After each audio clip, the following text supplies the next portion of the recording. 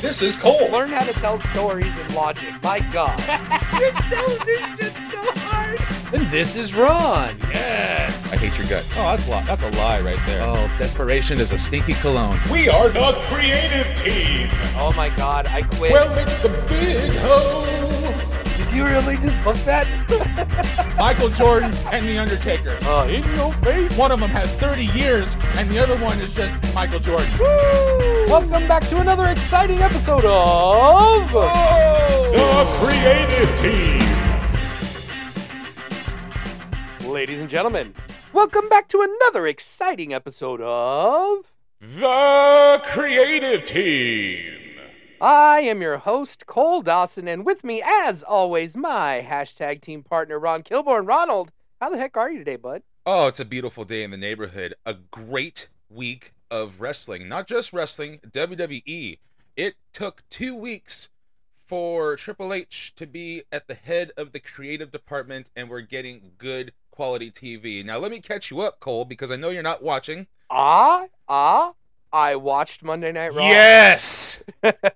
I did. I heard, I caught the main event of SummerSlam, and I thoroughly enjoyed it. All the tractor nonsense and all that stuff. It was a spectacle. It was fun. You should watch the whole show. I should. I've seen lots of clips, actually, and I have skimmed through some of the stuff. I saw that Logan Paul was fantastic again, the world champion barbershop chorus, the chorus that beat us, sung Pat McAfee to the ring. They are the Music City chorus. They were in Music City. What the hell? Brand new world champions. You might as well. So that was fun for me on top of wrestling barbershop happened in the world, and that's always a good thing for me. And Pat McAfee, again, made Baron Corbin look fantastic. I heard all of this. I kind of knew, for one reason or another, that Bayley was pitching a faction with some of the more talented, female wrestlers that had big independent names. I don't know why I knew that. There's no reason for me to know that, or maybe specific people she was talking to trying to recruit for that group.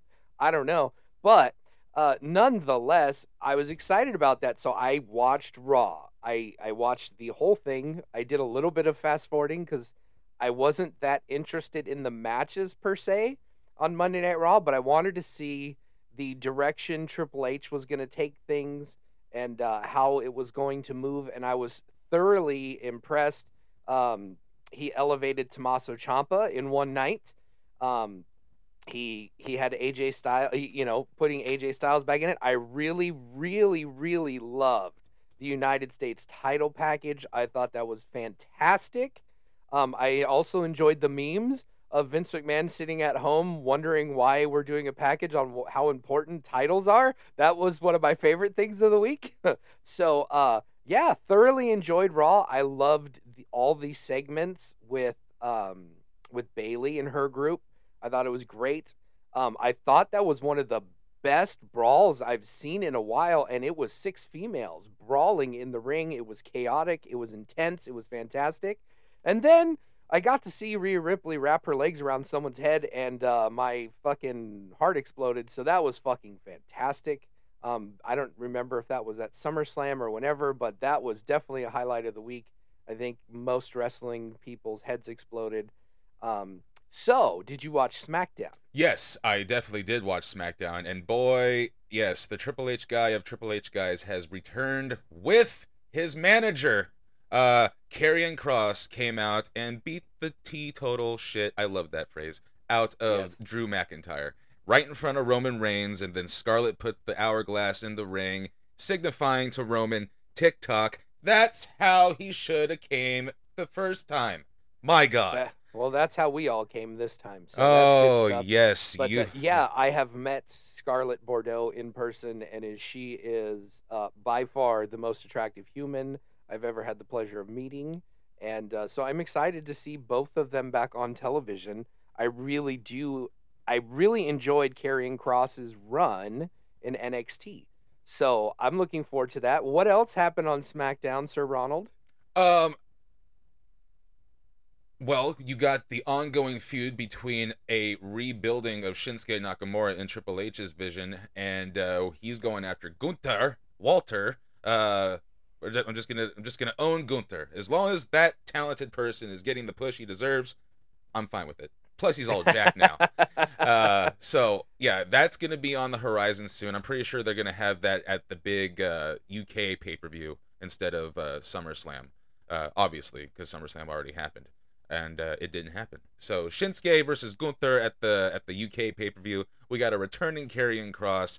I'm excited for wrestling. Who knows what's going to happen and what the stories are going to be told. If we're going to get Mauro Ranallo back, that would be great. That would be amazing. Because I think the best move that Triple H and Stephanie could make right now is to get rid of the toxic atmosphere that has been WWE. Because, like, this is something that we've been hearing rumors about for years and years, that it's just not a fun place to work. That the people in the office aren't comfortable, that like guys like Kevin Dunn and like the Seaman guy, Canyon Seaman was just a total piece of shit, and that's why he got fired. Like, who thinks it's okay to send someone's stuff in a garbage bag? But there's a lot of people I've heard, just we as the general public, the reporting, the dirt sheets and everything have covered, that there's just a lot of assholes and toxic people there. So if WWE can get rid of all those motherfuckers, then we can get rid of, then they probably can bring Morrow back, because one of the main reasons he left the main roster was because of bullying and just people being dicks, and he didn't want to deal with it, so he went to NXT. I'd really love to see Nigel McGuinness back too. Like, he's fucking fantastic. I really like his commentary. Like, Morrow and Nigel are one of my favorite fucking broadcast teams ever, and we might be talking about them today more than just in this moment. And that is a golden transition, Cole. But before we get there, I want to bring up, and you know what? This is also fitting, because one of our alumni guests on here, Wade Needham, an aspiring commentator in professional wrestling, has finally sent us the long-anticipated Ring Scoops, the card game, the pro wrestling card game. And fantastic. Cole, and we're gonna do a little miniature creative commercial, because because these cards are on the table, and I haven't looked at them, and I'm just gonna put you on the spot. We're not gonna play the game officially, because the rules of the game, there's 4 different very cards. difficult. Yeah. No, it's not very difficult. It's just it requires on the spot, shenanigans. It requires being a worker. But these cards. There is a set of black cards called gimmicks. There's a set of white cards called stipulations. There's a set of red cards called scenarios. And there's a set of blue cards called venues. And what you do is you get all these cards, you get one apiece, and you have to compile all of these into one promo. Now, for the sake of time and just an example, a miniature example, I'm going to do away with the scenarios and the venue cards. And I'm going to pull 2 cards, one being a gimmick and one being a stipulation. So, Cole, you're about to get a gimmick, and you're about to get a scenario, stipulation, whatever the concept is, and you need to just cut me a promo. It doesn't have to be. It could be 10 seconds, 15 seconds. Just get your point across. I'm pulling the 2 cards now, and your gimmick, sir, is Surfer. Nice. And your stipulation is you're on parole. Go.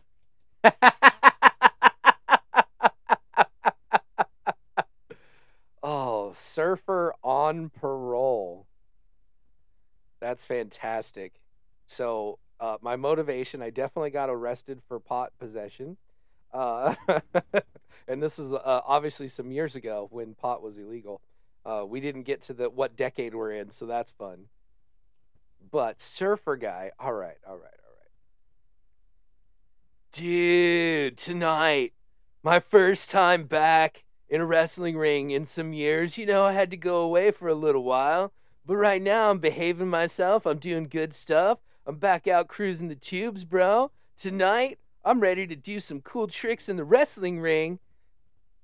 Watch out for that surfboard attack, baby. The Coal Daddy coming tonight for you. Woo, yeah. What the? So, like, Dude. You went from like Matt Riddle to Dusty Rhodes I know. in a quick minute. So like, yeah, bro. Surfing yeah. the tube. Yeah, let's do it, baby. Watch out for that surfboard, baby. Oh, what the fuck? Oh my gosh. You know, that's not bad. And, you know, That's not bad for 30 seconds of prep, yes. yeah. I mean, it was already way better than some of Matt Riddle's real promos. So that's the one. You know what? With Triple H back, that may be the person I'm most excited for on the roster because he was already getting a pretty good push, but they dummied him down so badly that they pigeonholed his spot on the card. Like, he could not be any more than a mid-card comedy act. And I think Triple H will let him be a little more serious and he'll have a little more fun. And I think we might, the prospects are huge for the main roster right now. yeah, I'm excited. Like I said, 2 weeks in, and all of a sudden I've watched a full SmackDown and a full Raw. So like that's and I'll probably check out the DVR after this, see how that's going. Because the thing I'm most interested in right now is just to see the direction. Like, I'm sure the matches are all fine. I did dig in a little deeper on some of Tommaso's stuff and AJ, of course. But yeah, 2 triple threat matches isn't my favorite way to set up something, but you know. Yeah, I mean, we got 2 good matches out of it. It was the way I took it was like there was less segments and more wrestling, and that's what we've been complaining about, and that's what we got. Yeah, and there wasn't that 45-minute 3-segment thing with the same 4 to 6 people, like, because Raw has for the last 6 months has had this formula where there will be a promo or a face-off of some description between 2 entities, and things would devolve and break down into some kind of brawl or physicality. We'd go to commercial, come back from commercial with no announcement or no reasoning whatsoever, and we have a singles or a tag match or whatever. And then that would go a whole segment, and then there would be some kind of other outside interference and bullshit, and now this singles match has turned into a 6-person tag, and we're going through another segment. And so you just have a 45 minutes of Raw is the same people. And it takes, almost an hour for that because it's a 3-hour show. And what else are you going to do if you're only going to use 8 people per week? But this week they used a multitude of people, probably guys that haven't seen TV time in a while and have just been throwaway segments, and they got 15 minutes. And then there was new people out there.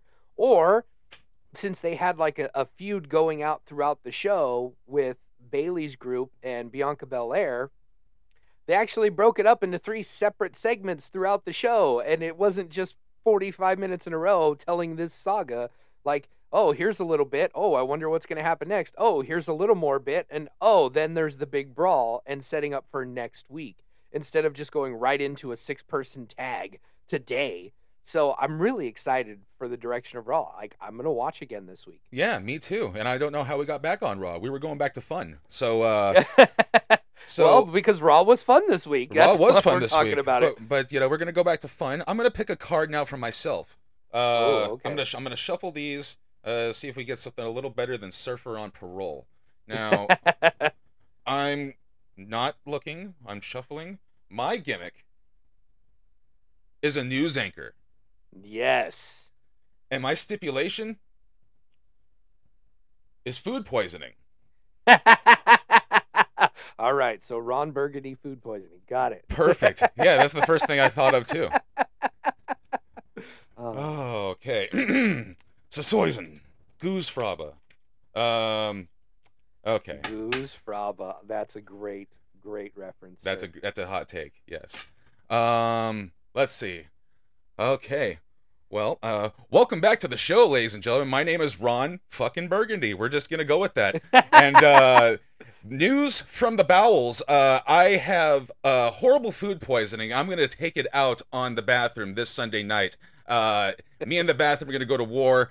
I don't know what I ate, but I can shit through a screen door and not touch a wire right about now. I'm going to come after. I'm going to flush the competition. I'm going to throw up all of my opponents, and I am going to bathe in the bowels of hell because this food poisoning is something fierce. I already don't like this game. Well, Ron, how do you think you're going to fare in your battle with the bathroom this week? Oh, I think I'm gonna. I think I'm definitely gonna be. I'm not gonna be number one. I think we're gonna be itching to be number two this time around. Wade, what have you done to us? Is it number 3 vomitando? Yes, absolutely. I actually feel bad because you had a golden transition to get to our top 10 earlier, and I spoiled it with this game. That's okay. That's okay. This reminded me of one of my favorite episodes of King of the Hill all time. So as anyone who's a fan of King of the Hill knows that Peggy Hill is the wife of Hank Hill, and she is one of the most egotistical humans alive. She has no lack of confidence whatsoever, and she is a substitute Spanish teacher who does not speak Spanish, does not understand Spanish, but she thinks she does, and so she gets a temp job, answering phones, doing the Spanish, taking the Spanish phone calls, and there's a product that the company she's working for that's making everyone sick, and so every phone call she's like, yep, yeah. La diarrhea, el vomitando. Okay, yeah, see.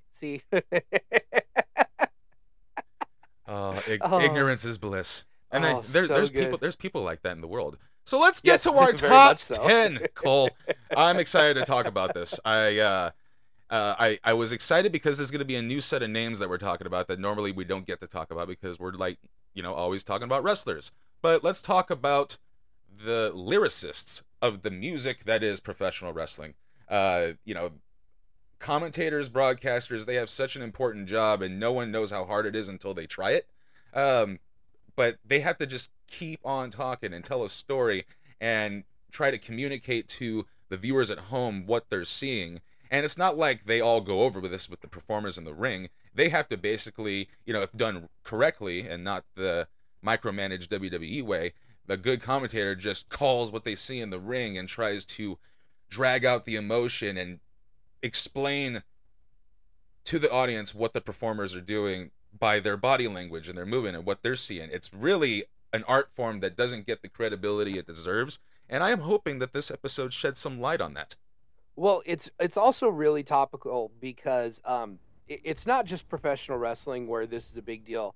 I'm sure you've heard, and as much as you are not a sports fan, this week in the last few days, we lost an absolute legend in the history of sports commentators in Vin Scully. He had been calling games since the 1940s.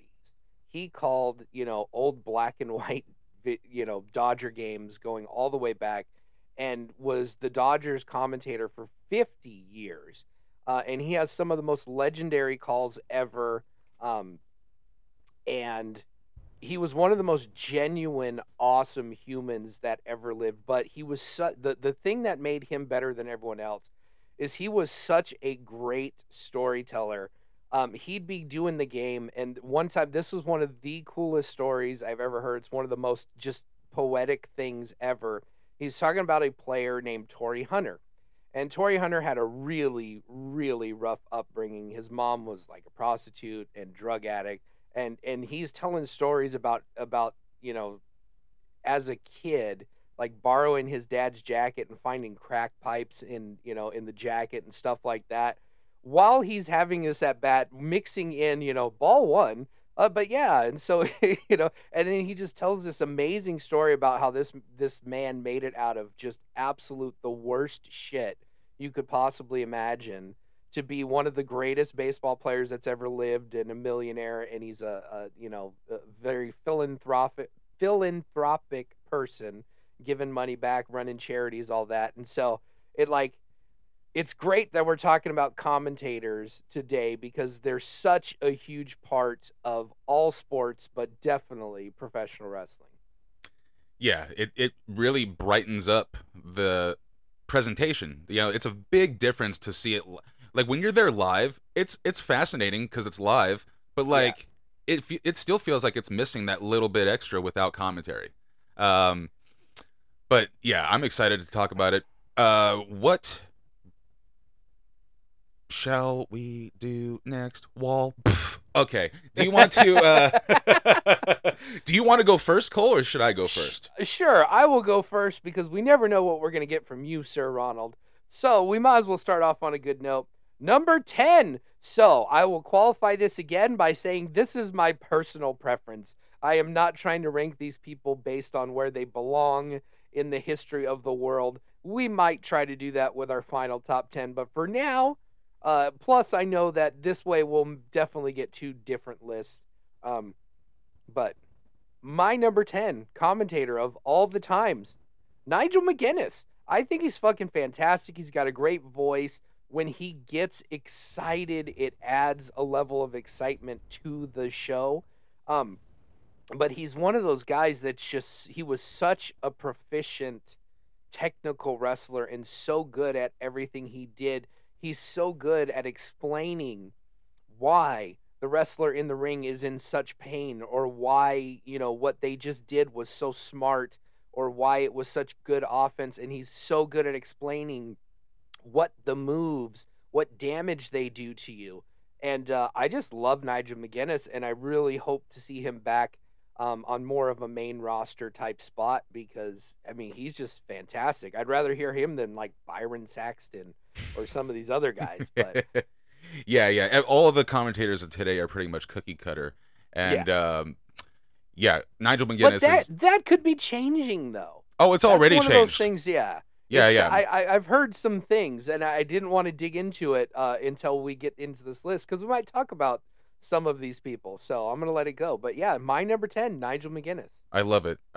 My number 10 probably won't make the final list, but I wanted to use this. I usually like to do this for my number 10s. The number 10, I know he's not going to make the final list, but I'm going to shed some light on how awesome I thought this guy was. Like, he's not really known worldwide for being the best commentator in the world, but he was very intense. He brought emotion out to anything, even if it wasn't that very good, and I always thought he doesn't get the credit he deserves. I'm going with Don West. Don West from TNA was awesome. Like, he would scream his heart out, and it didn't sound campy or cheesy. He made moves look more amazing, and he basically dragged the feeling out of you. Like, yeah, it was like JR type of emotion without, like, the precise timing. So yeah, Don West makes my top 10. I'm not mad at it. That's a great pick. He did slip my mind for this, because I have 20 with my honorable mentions. I really enjoyed Don West. I thought he was great. And you're right, he wasn't necessarily great at calling the action, but he was so good. You could feel in his commentary that he was a fan with us, and he was enjoying the action. And frankly, he's such a good salesman that, he can sell anything, but he was selling the wrestlers. Like, I don't think Amazing Red would be nearly as over as he got if not for Don West. I think he was so good as a baby face, which we don't get a lot anymore. Like, since, Jesse Ventura, really, and Bobby Heenan, we've always had a heel commentator as the color guy. And Don West being a super babyface color guy with Mike Tenay that was just straight down the middle, like, sportscaster type. I thought it was a great commentary team, and Don West brought the excitement and made everyone feel good. Wow. Cole, take your pills! That's a deep cut, sir. That was my alarm to start setting up, because based on the initial time that we set up for this, I was going to need to have all my stuff ready to go. But we got to start recording early. So anyway, yeah, Don West, solid pick, bud. I love it. Tremendous. All right, so my number 9. Now this one, we said broadcasters, so I felt like we didn't necessarily need to be stuck in just the commentary booth. So I picked my favorite interviewer of all the times and put him on here, because to me, the broadcasters are the hosts of our show. And Mean Gene Okerlund is as great as they ever were, holding the stick in the back, in the ring, interviewing guys. He helped so many guys get over. And there are some fantastic promos that you can go find where Mean Gene is holding the stick, and the guy he's interviewing was not very good, and didn't necessarily. They'd get lost, and Mean Gene was there to keep them on track, get the message out. So if you got a guy out there like, say, a Kerry Von Erich who wasn't having his best day, and he'd be rambling on a little bit, Mean Gene would make sure that the information that was important got out in the interview, and he's just fantastic. A guy with a great sense of humor, very dry wit, but I love him. Everyone from that, watched 80s wrestling loves Mean Gene, and so I thought he deserved to make the list.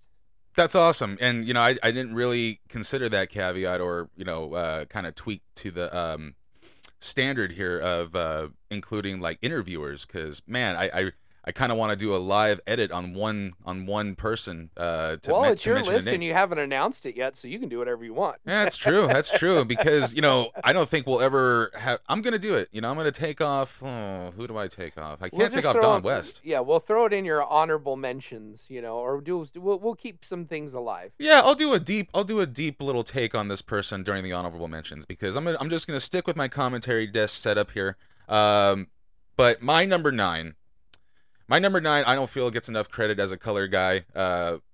I like Nigel McGuinness. He always talked about the science of what was taking place in the ring, and he would always, and like everyone jokes about it now, but he would always like take a subject and bring it back to his experience. And I think that's what color commentators are supposed to do. But Correct. He had an experience for every scenario to the point where it was kind of used car salesman bullshit. But I'm talking about Larry Zbyszko. Zbyszko, Monday Nitro. I loved him. He always struck me as the old guy that could still whoop your ass, like no matter what. Like anytime NWO came up to him and like got in his face and he stood up to defend himself, the people would blow. They were huge Larry fans during Nitro. He just had so much support, and like this was during a time period where I didn't even know his history. He was just a random old guy behind a commentary desk, and then you grow up and you learn, and big run for old Larry. But I really enjoyed his commentary, and I'm glad to talk about him on this list. And Larry Zbyszko has one of those great voices. Yeah. And it was really good with the inflection in his voice. And he walked that line right between guy giving you information and sounding like a dick that thought he knew better than everyone. And so like just with the inflection in his voice, he could flip heel on a dime, but still had enough, gravitas to remain kind of a baby face in the middle, and I thought he did a great job of walking that line. And then he had some good matches, frankly, in the 90s, when his big run was in the 70s. And he's still a character to this day. My sister has, run into Larry Zbyszko somewhere along the roads, because he's still living with wrestlers as we speak at this point in one of those like group homes where there's like 5 guys trying to make rent.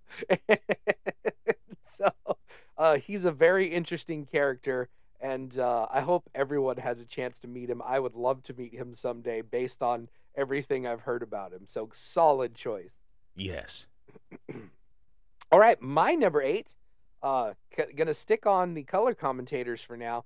One of the guys I just love, who everything I just said about Larry Zbyszko kind of goes to this guy too, where he's his credibility, and so when he talks, he's got the gravitas, but he also talks in such a manner where he can flip heel on a dime. And I'm talking about Taz. I think Taz is one of the best commentators ever. I think he's great. I really feel like AEW has kind of taken a step forward since Taz has kind of become a regular fixture in the Dynamite booth. I feel like they're transitioning JR out, a little bit. But I think Taz being there, because Taz has great rapport with JR, but he also has fun with Sockface and, good old, I shouldn't say that. I like Excalibur. He's a nice man. So do I. He doesn't have an easy job. No, he does not. And, when basically you think you're going to be the lead commentator and then they sign Jim Ross and Tony Schiavone and stick you in a booth with those guys, but you're still kind of supposed to be the lead commentator, but you're working with Jim Ross and Tony Schiavone, like that's not an easy spot to be in. And the art of professional wrestling takes place at the desk too. They're making this kid. They're making this kid right now. You got to start with the names, and then we're gonna slowly, as we go on, transition with Excalibur being the main guy at one point. Yeah, but I think Taz has every booth he's ever been in, he has had great chemistry with everybody, and I feel like he's one of those guys that can work with anybody in the booth as well as in the ring, and I really like Taz, and I'm glad he's got a bigger role with AEW in the commentary booth. Tremendous, yeah. Commentator Jones. My number 8, we mentioned his counterpart, or multiple counterparts, but I think this was a guy that spoke about the science of professional wrestling, but as the play-by-play guy, which was a nice change of pace. You normally don't hear it, but Mike Tenay made my list. I always thought he brought a lot of credibility to what was taking place inside of the ring, and I think he deserves a place on this list. Absolutely, he was on early draft of my top 10 list, and I think I made room for Mean Gene, but Mike Tenay is firmly on my honorable mentions.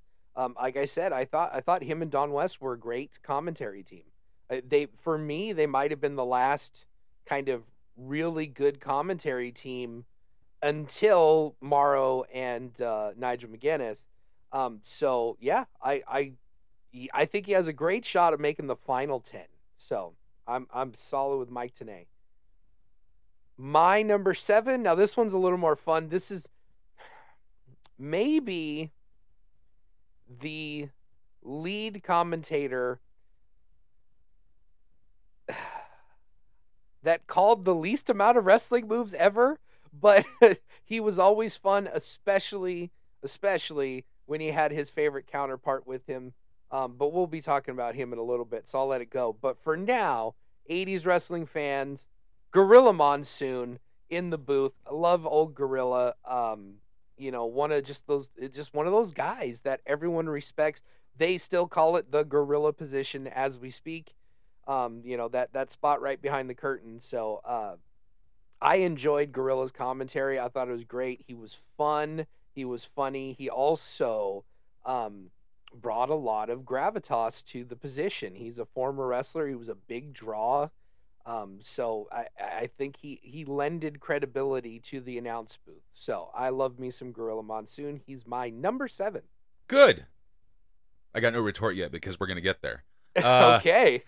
my number 7, I think pretty much started the gimmick that is the color commentator. I think when I look back at wrestling, like older wrestling, when I hear his voice over the match, it just makes me feel like the match is more important, or it makes me feel like, oh, this is a time period right here. Like whenever I hear his voice commentating over a match, I just feel good. I'm talking about Jesse Ventura. Jesse Ventura just represents a whole time period to me. Like, right on the cusp of before I was a fan. When I got in there, it was Vince McMahon and Jerry the King Lawler as the commentary team. But like just before that, you got like Gorilla, and then before that it was Vince and Jesse. And when you hear the combination of Jesse and Vince, I don't know, it's music to my ears. And every match that I've seen that Jesse Ventura commentates, it's like it represents a time in place, a time period that just makes me smile. And we're going to keep the conversation rolling because my number 6 is Jesse the Body Ventura. Yeah. He was so great at getting guys over, especially baby faces, because he was such a heel as a commentator, and I had mentioned earlier, I think he was really kind of the first heel commentator, at least in the modern era. I'm sure there were some guys somewhere that had a heel play-by-play guy, color guy, but he was so good at getting the baby faces over, even though like you could tell he was rooting against them and he'd kind of be backhanded complimenting them sometimes, he when it came down to it, he still would tell the truth and be like, I mean, he'd make up some bullshit and lean towards the heels, but he was so good at putting the baby faces over by putting over the heels, but then mentioning kind of backhandedly how awesome you had to be to take them down. And so in a way, while still keeping that heel commentary role, he was so good at getting the baby faces over and making them bigger stars that absolutely. And he has that great voice that's just incredible. And the sense of humor, which was great, wasn't over the top like Jerry Lawler and Heenan sometimes would get over the top telling one-liners and whatnot. But Jesse would sneak it in there, and you'd just find yourself laughing and cracking up while he is getting the action over. Love Jesse Ventura. Absolutely, I think going to make that final list. Awesome. Yeah, and that was like kind of my criteria. Once we get to the end of my list, you're going to realize that there's some glaring missing people.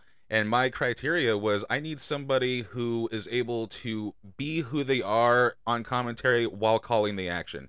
Yes. If it's just only talking about yourself or only one-liners or only being funny, then I loved your work, but you didn't make this list as far as my standards and criteria for this list is concerned. That's why, and we'll get there, you'll see who is missing and who's in my honorable mentions. But yeah, going back to your number 7, he's my number 6, Gorilla Monsoon. Gorilla Monsoon, much like Jesse Ventura, represents a time period, and it just immediately makes me feel good. And you're right, he didn't call any wrestling moves.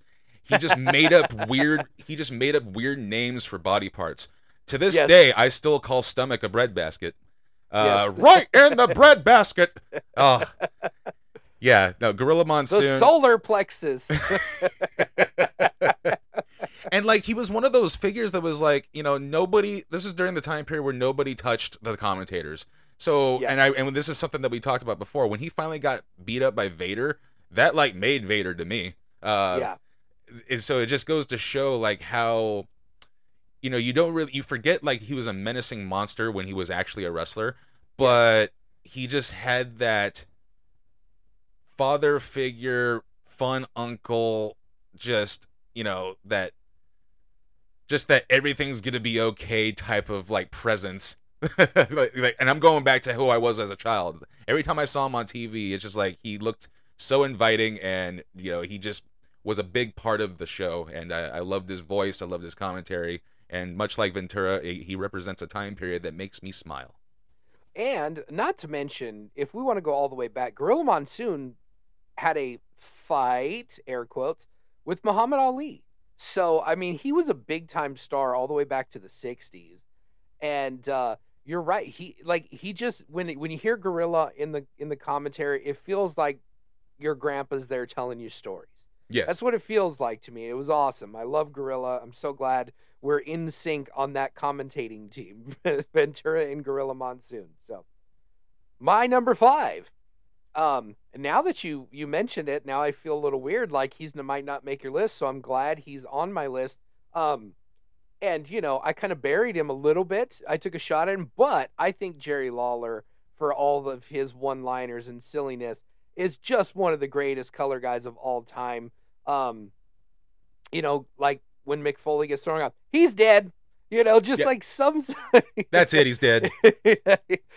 Jerry Lawler has some of the best commentary lines ever, and he was funny, and he lended credibility to, he might be one of the most, the biggest offenders of the Attitude Era in pushing some bad things, but at the same time, it was part of what they were doing, and he was such a part of the story, and even though he started out as a heel, he became an all-time babyface as a commentator, and he's such a beloved character, and obviously, a lot of it has to do with that he was sitting across from JR. But, Jerry Lawler's going down all time as one of the all-time great color commentators in the history of professional wrestling. So, he is my number 5. Awesome. I love it. And, yeah, Jerry the King Lawler, one of the best characters ever. Did not make my list on my honorable mentions. I kind of alluded to that. But, yeah, he represents I think he's like the spokesperson for the Attitude Era. Like, it's just Yeah. a guy dressed like a king, just drooling over tits all day. Like, what's not to but love? Also, too, him wearing his king outfit on commentary, like it also gave us a link to where we were. Like, so he's out here in this silly gimmick on commentary with a fucking crown and a robe. Well, it's not just the jacket and the crown. Yeah. He's got his boots and wrestling gear on. Yeah, He's old exactly. school. Old school Memphis Exactly. wrestler. You never know when you're going to need it, brother. Yeah, and so he's giving us this link to the past, as well as, that brings credibility to his spot as the color guy. He's the king. He's one of the greatest wrestlers of all time. Now he's in the booth. He knows what the hell he's talking about. And, I love Jerry Lawler. He's fantastic. Awesome. Yeah, I'm glad we got to talk about him. My number 5, I don't think this guy will ever get the credit that I'm about to give him right now, because this guy I think he had it all. He had the intensity, he had the comedic timing, he had the color skills, and he had the play-by-play skills. Oh, and here's something. He did it all by himself. Joey Styles is my number 5, ladies and gentlemen. I think, he had big shoes to fill in order to call wrestling by himself, and he found a way to do it and not make it so boring. Yes, he was over the top, but like, that kind of calls for it when you have to call an entire pay-per-view by yourself, and not just a pay-per-view, the entire product of everything that they did. It wasn't until like their last year in business where he had a partner, but you go back and watch it. All of ECW's stuff, Joey Styles is just providing the lyrics by himself, and that sucks. Like, I do not wish that on anybody. Like, I tried commentary like once, and it was with 2 other people, and I was like floundering. But to do this and just fill dead air the entire time, even shit that sucks. There was a lot of bad in ECW as well. So yeah, I'm using this as a platform to give Joey Styles the credit he deserves for doing that all by himself and still making it entertaining. Well, I think he's going to get more love today than you thought. So I'll hold on to Joey Styles for a little minute. But you just brought up something. So to further put over Vin Scully in your world, I'm sorry, ladies and gentlemen, but the greatest announcer in the history of sports died this week. So give me 2 chances to put him over. He did 50 years in the booth by himself. That's why he was so good with those stories. Like, can you imagine an 80-year-old man calling games by himself and still being the most enthralling part of the sporting event that's happening on your TV? Vin Scully will never be duplicated ever again in any sport ever.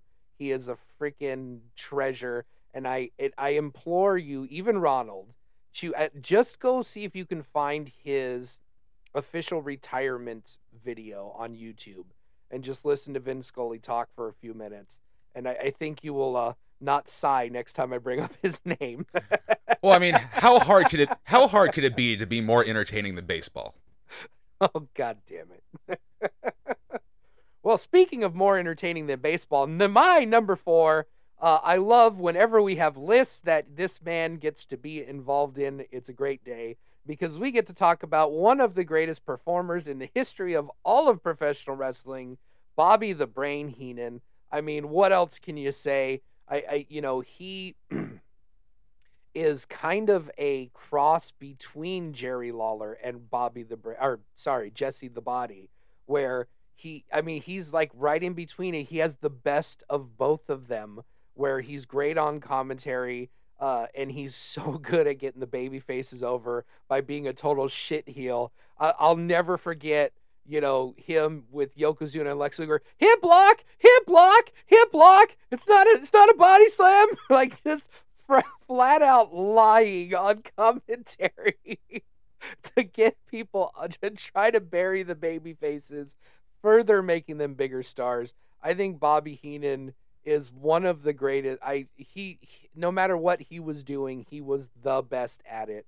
And so this is the last of my color commentators, and I think he is number 1 color all time. Bobby the Brain Heenan, my number 4. Yeah, I loved Bobby the Brain Heenan, and I'm going to use this time to talk about him now because he's also an honorable mention for me. Uh, Bobby the Brain Heenan, I thought he is the number one guy in wrestling that had that comedic timing. Like, he can take any serious subject and then hit you with a joke out of nowhere. Like, just even like as simple as an opening. I remember there was what was the show where like him and Gorilla would be like, on a news update show, and then they would pitch to like matches. Was that like primetime wrestling or something like that? Well, Yes. anyway, they opened the show, and Bobby the Brain Heenan, this is during the neck brace era, and he's got a neck brace on, and Gorilla Monsoon's like, "Hello everyone, I'm Gorilla Monsoon," and Bobby the Brain Heenan goes, "And I'm hurt." And I thought that was just so simple and hilarious. Just looking all pissed off, doesn't even introduce himself by name, just says, "And I'm hurt." But yeah, I'm stoked that I knew we were going to talk about Bobby Heenan, but yeah, just I think he's one of the greatest managers of all time, one of the best promos of all time. Just didn't quite make my list as far as the commentary team goes, and I understand why he's on yours.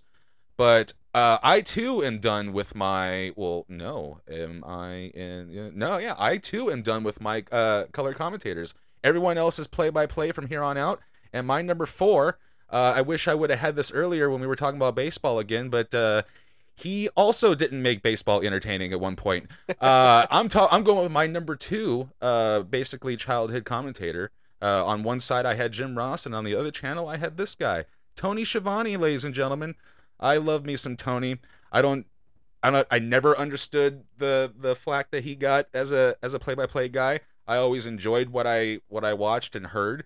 I also have the advantage of discovering him while I was a child. So maybe my critical thinking skills weren't on par, and I just enjoyed the show. But yeah, even today, like he doesn't really add a whole lot. He just seems like he's happy to be there, and that shows through. And yeah, Tony Schiavone made my list, high up on the list. So Tony Schiavone is on my honorable mentions, and I too had the privilege of discovering him as a child. But for me, the reason he doesn't make my top 10 list was even discovering him as a child, like he never caught my attention, never really stood out as being good or bad. Because I think because he is a sportscaster. He calls football games, basketball games, or baseball. He does all of this, and he was doing that before he was a wrestling commentator in WCW. I like his interviewing skills more so than his commentary, but I think he just calls the action down the middle, no frills, I mean, he does get excited, but for me, he doesn't necessarily get guys over. He leaves that to his commentary partners. He just calls the matches and presents what's happening to people, which is great. He's good at that. But he just never caught my attention, which I guess could be a good or bad thing. I never sat there and going, "God, fuck, Tony Schiavone sucks," which I have about some other commentators. Maybe some that are currently working in WWE at the moment. But yeah, so but I love Tony Schiavone as a human. His podcast is one of my favorites.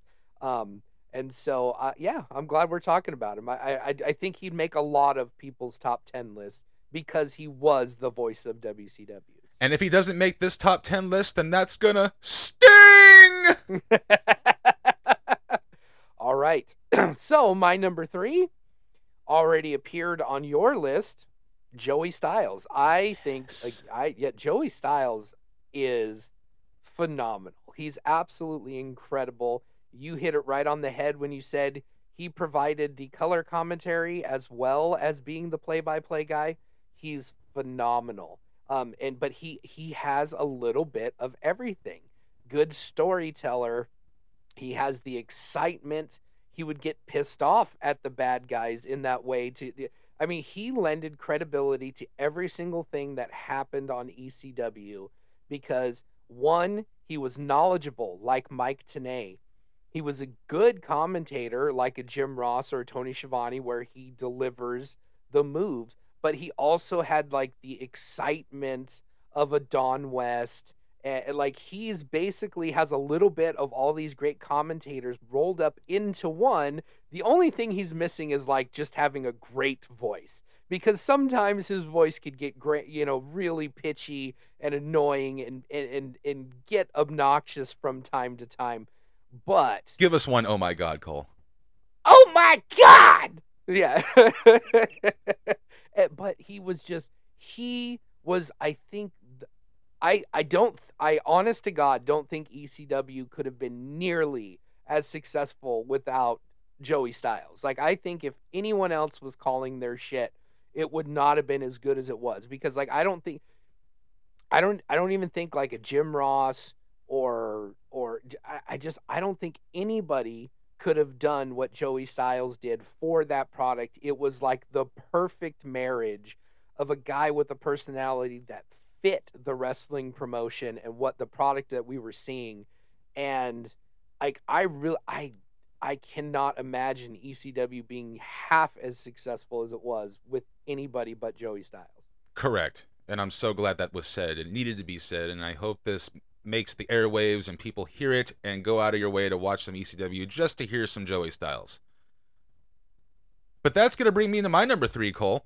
And we've talked about him quite a few times, even just in our preamble before we started our top 10. But my number 3, this guy has all the tools to be like how we feel about Jim Ross today. But I think Mauro Ranallo is like peak what you can become as a commentator. Like he has everything that you need, that voice, his cadence, his ability to call the action, his ability to season his words. Like, Jim Ross can have a glossary of just his own terms. Like, I felt like Mauro Ranallo was scratching that surface too. Like, I never thought I would ever hear "Mamma Mia" and connect that to an awesome thing in professional wrestling, and it just ended up being his slogan. Gone too soon. Hope he comes back. And that's another thing. His little cup of coffee in Gone Too Soon from the wrestling world. Yes. He's not dead, everyone. He's alive. Yes, usually when people say "gone too soon," it has one meaning, so it pops me in the wrestling business. He very much is breathing today. But I hope he comes back. And that's another thing. He's so high up on this list, and he was only in the business for a very little time, and he does some great work on Bellator.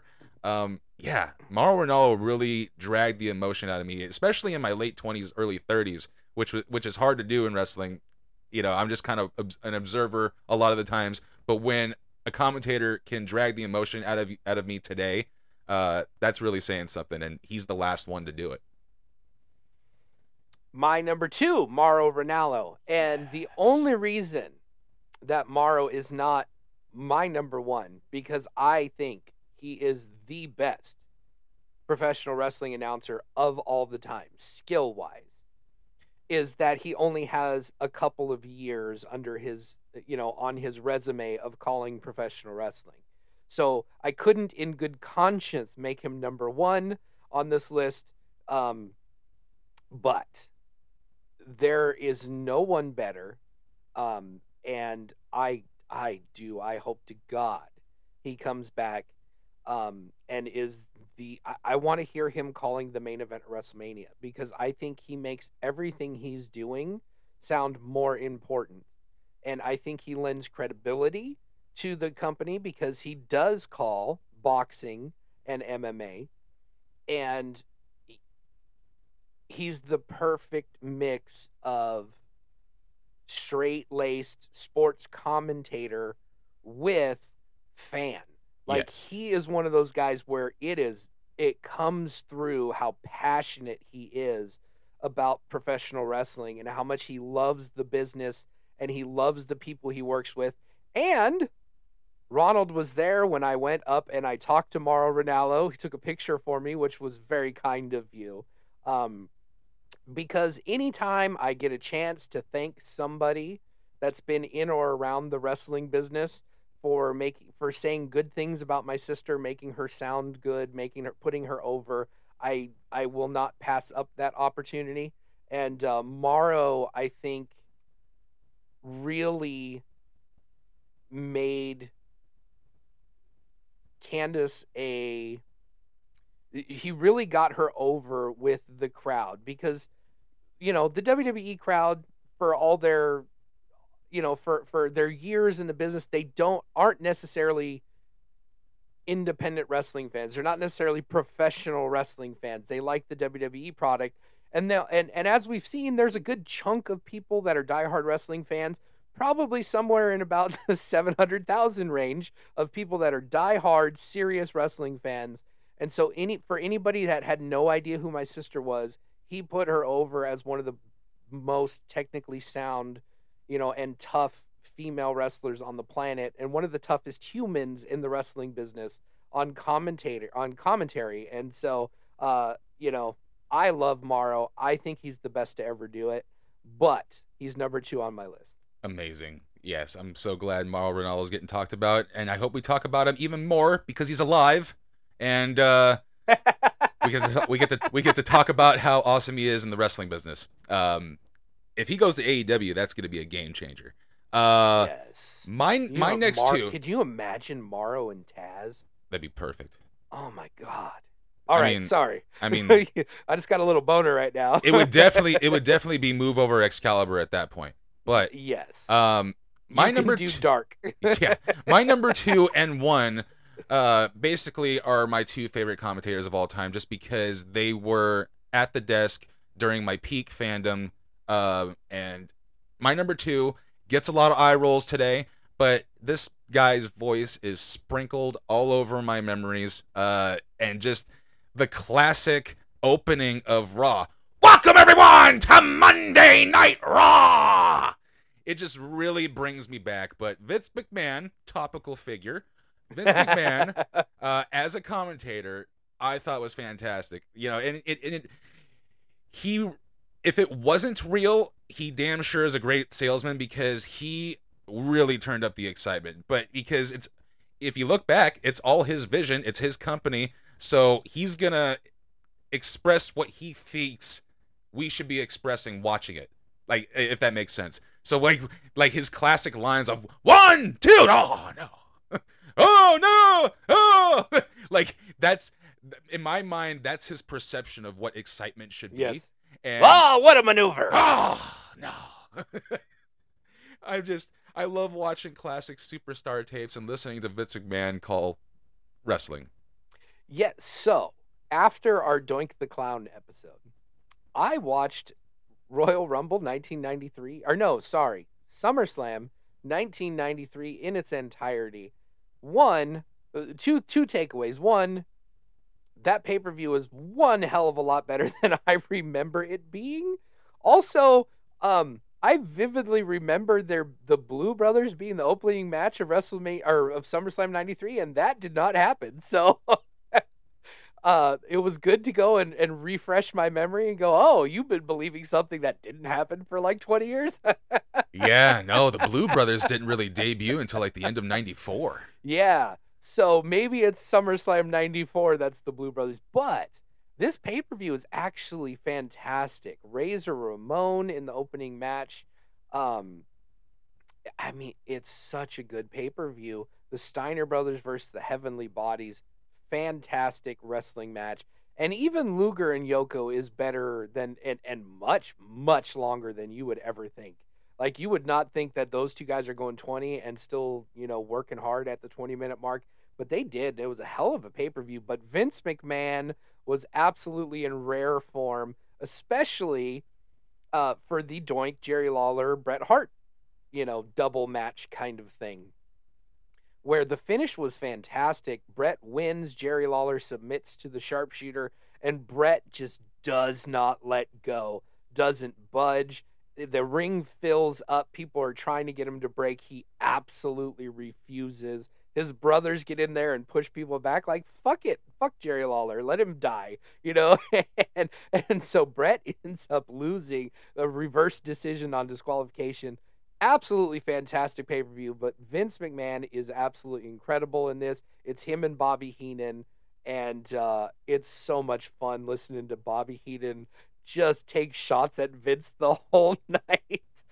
And it's one of the things that I don't think Vince gets enough credit for. Like, at this point, people just rail on him for being this egomaniacal, ridiculous person, but he was the butt of Jesse Ventura, Bobby Heenan, Jerry Lawler jokes for good 20 years on commentary. Like, he's absolutely fantastic. He did not make my list. He is on my honorable mentions because, like, when you actually listen to his commentary, it's really god-awful. It's one of the worst commentators for any sport type thing that's ever happened when you really listen to it. Like, we were talking about Gorilla Monsoon not calling the action, but Vince really didn't call anything ever. Not at all. Just laughed a whole lot. Yeah. And it's fun to listen to him arguing with the heel at his side, but but even still, it's exciting. It's fun. He's excited, and it comes across through the TV. I mean, how So I'm often not does mad that at get it. replayed in your brain? The boyhood dream has come Right. true for Shawn Right, Michaels. Yeah, he does have a handful of calls that are just legendary and fantastic and amazing. But also to be, since wrestling is a work, what better way to get your story across and the things you're trying to tell than to tell the people yourself? Like, it's really a brilliant move. And, as much as people roll their eyes and make fun of it, he did a fantastic job of telling the stories that were involved in the angles and feuds and the matches. He wasn't a great commentator as far as play-by-play goes, but he was a fantastic storyteller and really great at building the characters and making these people bigger than, larger than life characters. So I'm not mad at it, and he has a shot, definitely has a shot at the final 10. So, my number one, and I have a feeling just by process of elimination that he is also your number one. I don't think anybody that's our age has any other answer for who the greatest commentator of all the times is, unless you're just one of those assholes. But it's Jim Ross. I mean, it's Jim Ross. He is the epitome of excitement, of the guy that's got credibility but's also a fan. He's so great at presenting it as a sport, which I think is the most important thing, that he gets this across as a sport. He legitimizes everything that's happening, and he also has that passion, and he would get mad. He's one of the few guys that would really get mad at the heels and curse them and get upset and get emotional and say what the fans want to say to these dastardly assholes in the ring. But if you want to go back and just see who has like the most legendary calls of all time, who's got the most, who's the top of the list, it's Jim Ross all day long. By God, he's broken in half, all that stuff. Like, I don't think anyone is going to have any other answer, because he was the first guy to do it on a fully national stage. Like, before him, there's some great guys that we haven't talked about and we will talk about in the honorable mentions who get mentioned in the shoot list for the greatest of all time, but they did it in a territory and they had a small audience. And so Jim Ross was the biggest face of commentary in the worldwide professional wrestling era. So there's no other choice for me than Jim Ross. Well, yes, there's no other choice for you but Jim Ross. But my number one is Mike Adamle.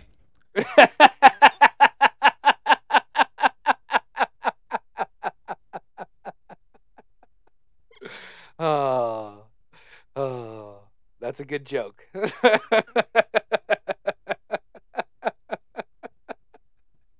Mike Adamle had big shoes to fill, and he really. Is this real?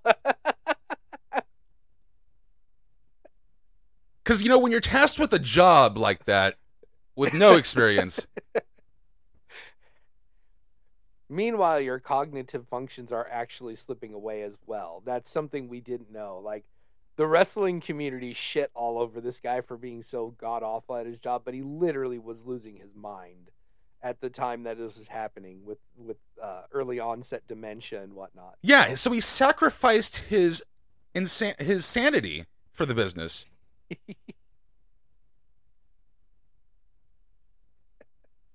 Oh, God damn it. You want to talk about Jim Ross now? Or? Yes, let's talk about Jim Ross now. My number one is Jim Ross, good old JR. Now, commentary skills aside, name someone else in the business that's just unconditionally loved. Like, no one, like, they'll make fun of him for getting people's names wrong today, but, like, as far as his run in the Attitude Era, the WWE stuff, if you're in Oklahoma, there's going to be a JR angle, and it's going to get nuclear heat on whomever heel that's going to do it. It was just a fixture in wrestling. Anytime they were in Oklahoma, you're going to fuck with Jim Ross. Jim Ross is going to get fucked with. And it always worked because the guy is so loved. But let's go back to why we're here, the commentary. Just a bunch of legendary calls. Like, I've been on, like, you know, sometimes I'll go and, you know, just watch old stuff just because I remember Jim Ross's commentary over it. You know, he really can make a match better, and he can make the great matches even better. You know, his call during the Hogan Rock match, the freaking Hell in a Cell match, man, there is a cage match between Rikishi and Val Venus that he just goes ballistic over when Rikishi jumps off the cage. Like, he really puts himself into your emotions and drags it out on camera. Like, you know, just little things like, by God, don't do it. You got a family. Like, he's hearing what we're saying, invested into the product, and trying to communicate it back to us. I just thought he always had great timing, great emotion. Whenever you think of wrestling, I think as far as sound, he's the first person that comes to mind. Just, and to this day, he's still doing it. And, like, that really shows through, too. You know, he's not just a dude that's good at his job. This is the dude that loves what he does. And even though I'm sure he's eye-rolling a lot behind the desk right now, he's still having a blast, and he wouldn't show up unless he was. So, well, we know for a fact he's eye-rolling because he verbally eye-rolls Oh, yeah. on commentary. Absolutely. Because he knows. Because he's called some of the best shit on the planet. He's definitely sat the closest to the ring during the biggest moments in wrestling. And, you know, that's another thing. You know, commentary skills aside, he's been in front of just about all the great shit that's taken place the last 40 years. Yeah. And we're not even talking about some of the WCW stuff before his WWE run. Yeah. So, yeah. Without question, and I'm stealing a Tony Schiavone thing there, Jim Ross is at the tippy top of this list, and it's kind of inarguable. Yeah. So, as it stands, we have 5 that we agree on, and then we have 5 that made each of our lists that we also said were on our honorable mentions. So we have a list of 10 that we could go with. But before we do that, let's dig into some of the honorable mentions, and I'll go ahead and continue to go first. As I just alluded to, there's one name that's obviously a glaring omission from both of our lists, because even Jim Ross says the greatest wrestling commentator of all the times is Gordon Solie. He was the voice kind of really of what became the NWA on a national basis. I mean, Gordon Solie's one of those guys that did wrestling commentating for 40 years and just was totally legitimate. He was in that Mike Tenay vein of just being straight up, you know, no frills. But every once in a while, he'd get a little upset and give some stuff. But he's from that old school where you just called the action. And he did that so well and for so long. And I wish that he's one of those guys that probably would have had more exposure in the 80s had he not had some demons that he was dealing with, as we like to say in the wrestling business. So he just never got the national attention that he deserved. And so we should talk about him, mention him. Do you have any Gordon Solie in your, your viewing history? No, not at all. I'm aware of the name. I'm aware of his history. I've heard clips and I've seen like maybe a match or two, but you know, he's kind of like Bruno for me, like just way before my time period. Don't really care to go back. But I'm aware of the history. I'm aware of the legendary status. Just, you know, way before my time. So there's two more kind of territory commentators I'd like to touch on. One, for any of us that watched the Ric Flair's last match, you got to watch Bob Caudle out there doing some interviews and doing a couple of segments on the show where he did some interviews and whatnot. He's one of the legendary territory announcers, and of course we have to talk about him because Jim Cornette talks about him all the time. Lance Russell, one of the legendary voices, one of those guys that called Jerry the King Lawler for years and years.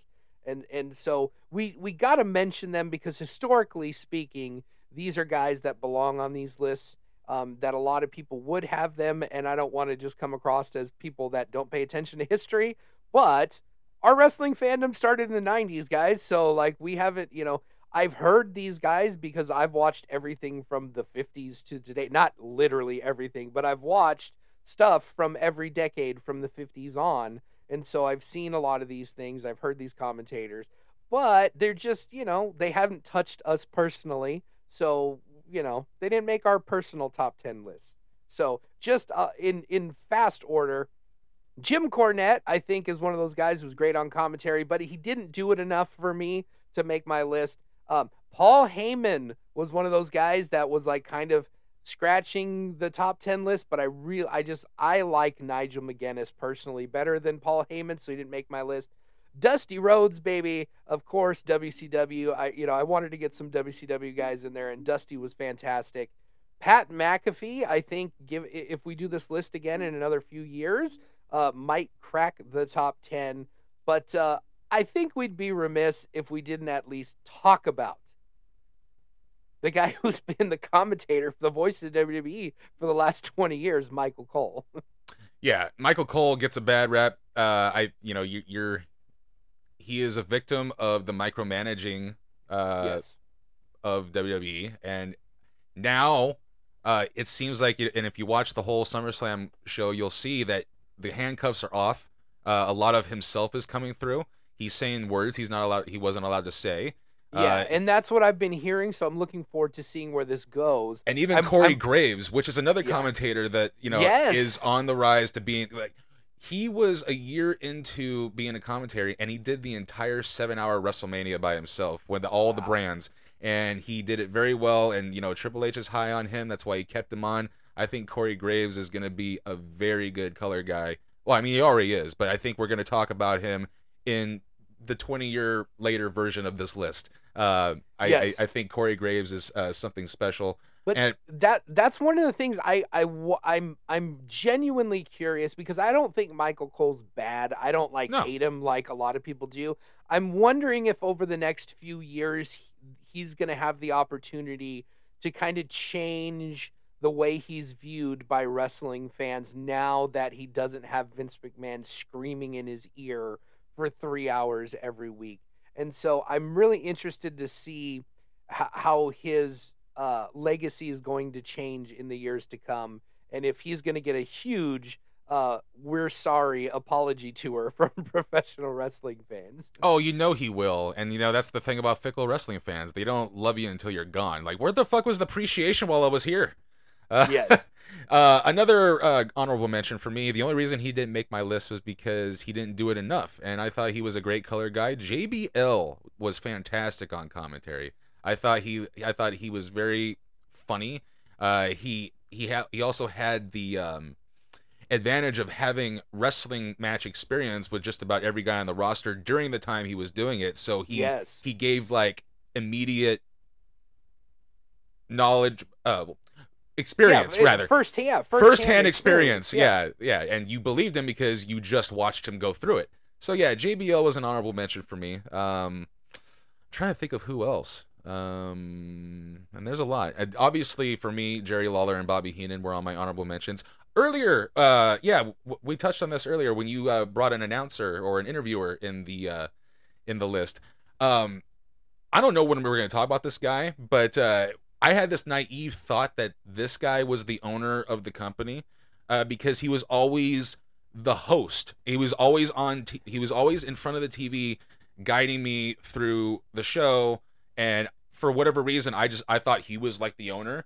Like he reminded me of, like, remember, like if you're watching like Nickelodeon Blue's Clues, just that that just the host, that very feel good host that makes you feel everything's like okay. But I'm talking about Todd Pettengill. When the fuck are we ever going to talk about Todd Pettengill ever? So when you brought up the switch up of interviewers or maybe like hosts or whatnot, I always thought Todd Pettengill was awesome just because I discovered him when I was a child, and I had this weird thought that he was like he ran everything just because he was always up in front of the camera. Yeah, he was like the host of professional wrestling for a while. He took the Mean Gene role. Yes. Like he took over that role. Another guy I think we should mention that you now that you mention it, like the host, like Lord Alfred Hayes was another guy that hosted, a wrestling show. He did the studio show, and they would cut to him after Gorilla Monsoon and Heenan did that, and they kind of became the commentary team.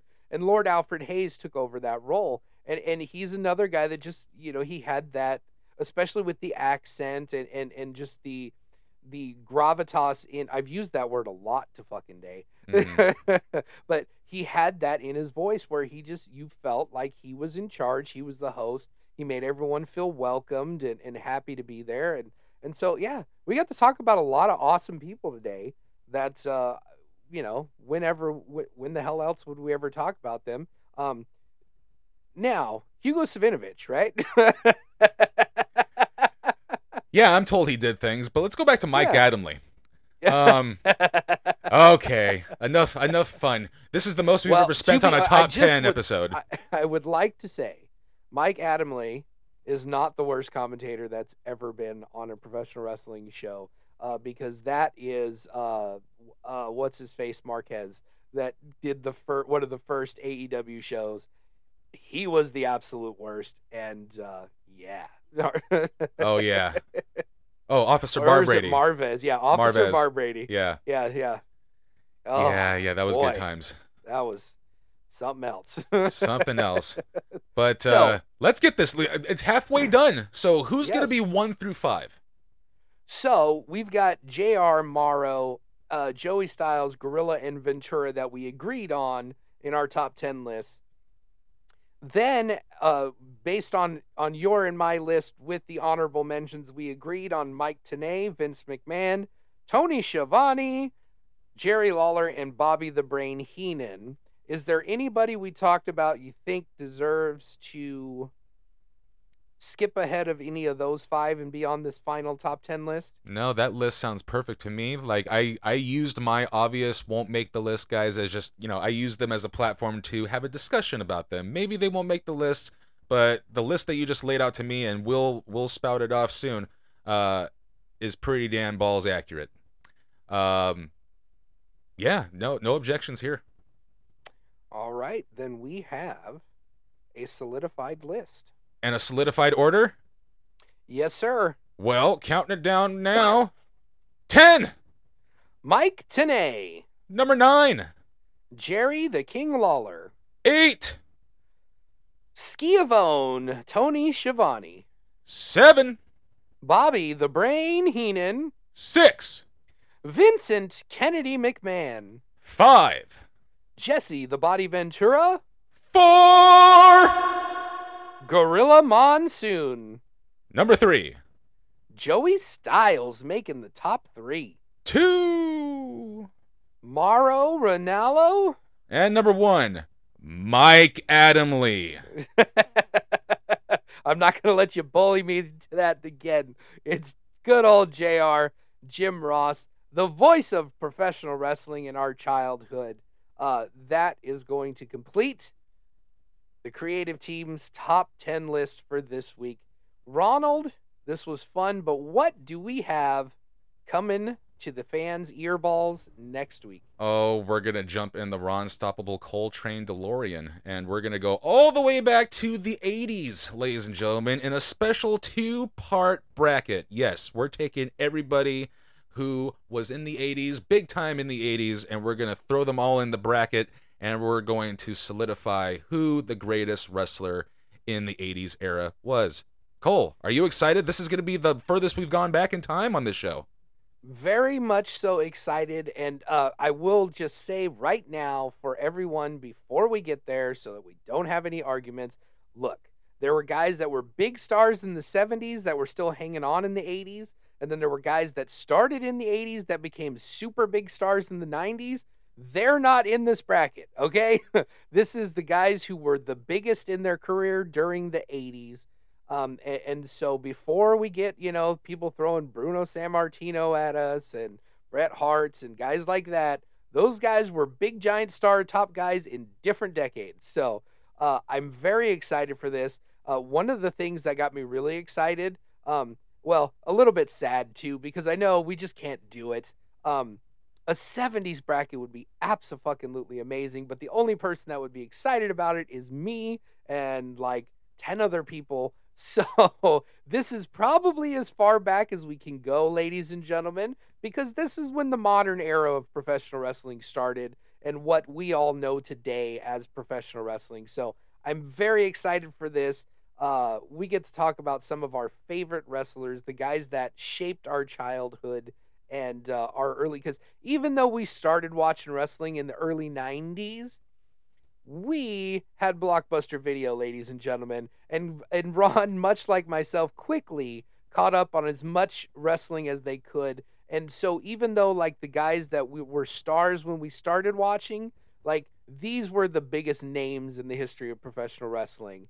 And so I'm super thrilled. I know this is kind of the golden era now as we talk about it. Isn't it funny? Like, when we were kids, like the 60s and 70s was like the golden era of everything. And now the 80s and 90s is the golden era of everything because we're the old people now. Yeah, time is stupid. And, I don't like saying, like, I know it was only in the 90s. Motherfucker, this is almost 40 years ago. Yeah, exactly. Yes. So this is old school. The recency bias shouldn't really exist if we're talking about 90s.